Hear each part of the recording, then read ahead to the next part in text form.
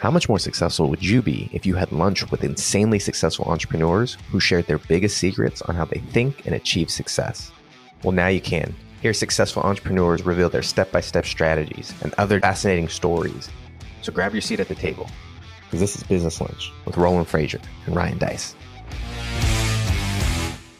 The next area that you want to think about maybe acquiring a company in would be in the event that you're thinking, how can I get a higher profit margin? How can I make more profit off of the customer relationship that I've got right now? Well, the easiest way to do that is to do something that in business school they call vertical integration. There are two types of acquisitions that you can make according to most business schools. That is a horizontal integration, meaning that you're buying you're a manufacturer of, let's say, microphones, and you are interested in acquiring more market share. If you're interested in acquiring more market share, probably the fastest way to do that would be to buy, like if you want to double your sales literally overnight, then just go out and identify a microphone manufacturing company that has the same level of sales and customers that your current business does. If you acquire that company, then you will literally be twice as big as you were the moment before you acquired it. So that's really easy. And that's typically called horizontal integration. I don't know. I mean, vertical makes sense. Horizontal, probably not as much, but it's because it's a competitor, right? Now, the other option would be to do what they call vertical integration. And that is going up your supply chain to acquire whoever is supplying you with the product or service that you're using. And so a lot of people instantly discount this as a strategy because they're like, well, I don't manufacture anything. I have a digital marketing agency. So how do I do vertical integration there? Well, let's talk about the easy one first. The easy one is you manufacture, in this case, we talked about microphones. Well, maybe you manufacture that by acquiring several components from other manufacturers that you assemble into a microphone. In that case, you would do an acquisition of those parts manufacturers that were providing you with those parts. Maybe you are a manufacturer of bath bombs, and therefore you have several ingredients or supplements. You have several ingredients that you acquire in bulk, and then you use that to blend to create your bath bombs or your supplements. In that case, you would acquire the ingredient supplier. Or maybe you buy from a wholesaler and you resell. So maybe you buy microphones from a microphone wholesaler that buys from manufacturers, and then they represent several different manufacturers, and then you get them to give you an order based on your demand, and then there's somebody in the middle. So you could cut them out by acquiring them or going directly to the manufacturer, either of those, right? You could acquire the manufacturer, you could acquire the wholesaler, you could acquire the components manufacturer, you could acquire the ingredient maker. All of those would be up the supply chain. It gets more complicated, as I mentioned, when you think about a service. So if you have a digital marketing agency, though, there's a decent chance that you are outsourcing some of the services that you provide. So most of the time, there's either outsourced SEO, search engine optimization. There's outsourced media buying to other agencies. So maybe you're an agency that's a general digital marketing agency, and you've got in-house people that are doing media buying and Facebook ads, but you sub out your YouTube ads business. So rather than continuing to pay that supplier of YouTube ads to do the work for your customers that want YouTube ads, you just go and acquire that agency, and now you have vertically integrated that into your business. So hopefully that gives you a little bit more guidance on what that vertical integration looks like in non-manufacturing environments. Maybe you have somebody that is producing content for you, or maybe you outsource your customer service, or anything that you outsource. Anything that you outsource, you just go and acquire the outsourcer. You've consolidated your supply chain. As we have experienced throughout the pandemic, a real challenge in getting our products in. The last article I read, I think this morning, said there's 101 container ships that are backed up in the Los Angeles and Long Beach port area. 101 giant container ships with tens of thousands of goods and hundreds of millions of dollars of stuff that isn't able to get to the people who need it to be able to sell it. That's a challenge. So one of the things that you could think about too is maybe I can diversify the risk of my supply chain by acquiring some domestic manufacturers of the products that I want, or some domestic suppliers if you're having challenges with, say, internet outages because you've got a team in Davao in the Philippines. I've been there. I've had that, right? So there's a storm. Our whole customer support team there is out for a week while they get the streets cleaned up, right? It can be a real challenge. So that's the up the supply chain. Now, the other place that you can go is down the distribution chain. So if you are a middle person, it's pretty easy to say, well, how do I cut out the middle people? Like if I'm selling those microphones that I talked about before, and I'm not selling directly to the consumer, then any of the businesses that are between me and the consumer that I can acquire will increase my profit margin, because right now my supplier's got to make a profit margin, but if I acquire that, I capture that margin. My distributor has to earn a profit margin. So if I acquire them, I get that too. So if I was making mics, there are music stores all over online and physically that are selling my microphones. Well, what if I started acquiring them? What if I acquired the online site? What if I acquired microphones.com? Don't want to know what it looks like, but I bet it's out there. Or Sweetwater Sound, which is a huge distributor of other people's products.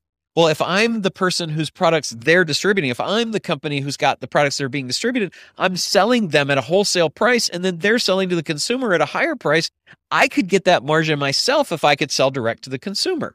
So I can effectively sell direct to the consumer if I acquire them. I might ultimately figure out how to take those relationships and just use them for my mic company, or I might continue to have them selling all of the diverse products that they sell. But I will now own my distribution chain, and the margin, the profit margin that I have acquired by acquiring that company will increase my profits. The whole game here is, how do we increase our profits? So what if you don't have a physical product? You've got an intellectual property product. Maybe you make courses. You sell information of some sort. Well, if that's the case, then you still have a distribution chain, because you're typically selling through affiliates who you pay 20, 30, 50% very often or more in commissions to sell your product or your service. So what if instead, or if you're paying referral fees to anybody or affiliate fees to anybody, then you can go and acquire those affiliates, and then you acquire all of that profit margin.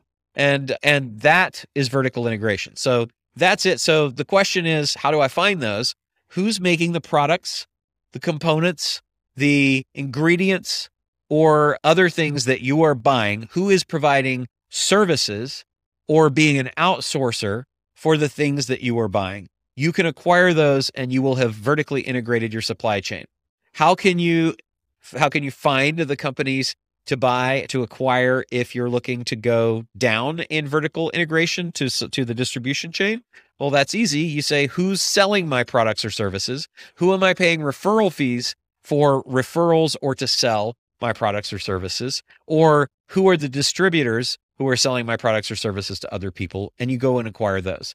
That's how you get supply chain distribution. The other one that you might think about is, maybe you've got a challenge and you're trying to figure out, how can I level out my income? My income is erratic. I go, and some months I sell a whole bunch of stuff to people, and some months I don't. Maybe it's seasonal. I sell a whole bunch. I'm an ice cream vendor, and I sell a ton of ice cream in the summer months, but in the winter months, I really don't sell that much. Or I sell pool toys, and I sell a lot in the summer, but not other times of the year. I sell diet stuff or weight loss products, and therefore it's big at the end of the year while people are doing all their New Year's resolutions and for the first quarter, but then it falls off when they all forget about it and fall off their New Year's resolutions as the year goes on. So if I wanted to smooth out those peaks and valleys in my revenue, I would think about, how could I acquire something that people are paying on a regular, recurring basis? So we call this recurring revenue. And it might be every month that there's payments. That's monthly recurring revenue. We abbreviate that MRR. Or it might be every year something renews. That's annual recurring revenue. Either of them is fine. But if we could acquire a product or service or company that provided a product or service that was recurring, that was a consumable, that would be like, maybe there's something, certainly I mentioned bottled water earlier. I consume the bottled water. If you're making this, maybe you could put me on auto ship.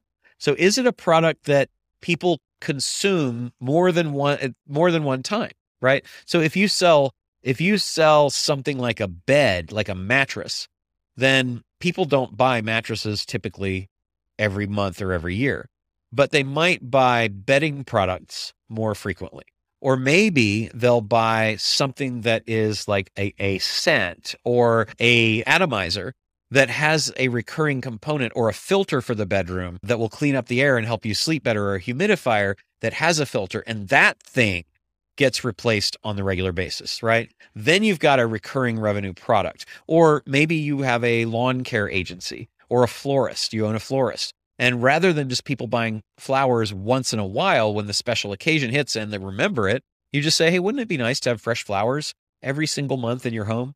We'll do that for a service of X dollars a month, right? So you're trying to think of, how do I recurify the things that I offer right now? Or if the things that I offer tend to be only one-time purchases or very spread out periodic purchases, like a car or a mattress, then what other products or services could I acquire that do have that monthly recurring basis? How do you find them? You just think about things we just talked about, right? They're easy to find when you think about that. You're just identifying what is something that has a monthly or annual recurring payment that has some consumption consumable component. That could be information like a subscription site, a periodical publication, some sort of service. Could it be auto ship? It could be intellectual property so that you have access to the intellectual property. It could be a royalty based so that you're getting a royalty every time that thing is sold. But what will help you smooth the peaks and valleys that you're experiencing right now in your revenue and profits because you don't have recurring revenue? So that's really what we're talking about there. And the easiest way to acquire it is just identify who's got it, and then you go make an offer. And again, that could be a whole company, or it could just be a specific asset like the atomizer, right? Or the service that's the digital marketing company that people have. Last but not least, when people are saying are the easiest types of businesses to buy, I think one of the easiest is intellectual property. And a really good example, and it's not necessarily like, it might be a business because it's a business based on intellectual property, or it might be a asset that is intellectual property that has the ability to help you with innovation, right? So the real benefit of intellectual property is that maybe you've got products or services that are a little long in the tooth and you've had them for a long time. And there's some competitors that have come along and are doing things differently, and people are starting to take notice, and it's eating away at your business. Then one of the easiest things that you can do is go and acquire that intellectual property. Intellectual property can be copyrights, it can be trademarks, it could be patents, it could also be trade dress, it could be logos, it could be brand names, it could be URLs, right? It could be any of those things. It could be trade secrets, right? Like the recipe to Coke or Kentucky Fried Chicken. Those are pretty valuable assets. It could be an algorithm. It could be software. All of that is intellectual property that you can bring in to breathe new life into the products and services that you offer your customers right now. And it can get them excited to continue to do business with you. It can help you retain customers longer because you've got new things to talk about. And then it can also reduce competition because you are buying that intellectual property, hopefully exclusively, right? Because you could buy a license to it that might only have a certain vertical, or you could buy a right to it that might have a certain vertical, and it could be exclusive or non-exclusive. Ideally, it's exclusive. And then it becomes a moat that you build around your business and your customers, that you've got this cool new thing that nobody else has, and it's actually protected legally because it's a copyright, trademark, patent, some of the things that I mentioned. Now, you've got amazing intellectual property. You've got amazing innovation. You are fresh. You are the hot thing on the block, product or service-wise, that your customers want to have, and they know, like, and trust you already, and they're happy because you become somebody that has a company reputation of always looking forward, always evolving, always meeting new customer services or needs, always improving the products and services that you've got. One of the easiest ways to find intellectual property is to go to invention shows or to keep an eye on new startups in your industry. So that would mean looking at AngelList and becoming a part of the startup communities that are in your industry, going to the trade shows in your industries and seeing who's advertising, who's bought a booth, who's showing up, listening to the speakers and presenters, reading the publications, the blogs, the periodicals, the newsletters in that, looking for articles about new things, looking for advertisements about new things, looking at who's the most innovative of the people that you see, and staying plugged into that. And then as you see something start, see if you can acquire it, or even if you can just acquire the right to it. Maybe you want to acquire the whole company, but maybe you just have to acquire that patent or that copyright or that trademark or that logo, right? Or that division of people that's constantly creating things. That's the easiest way to find intellectual property products, and that's the easiest way to buy innovation for your company. I hope that's been helpful, and I'm Roland Frazier. That is the easiest ways to acquire a business. You've been listening to Business Lunch with Roland Frazier. If you're enjoying the show, let us know by subscribing and leaving a review. And for more information, go to businesslunchpodcast.com. Thank you for listening.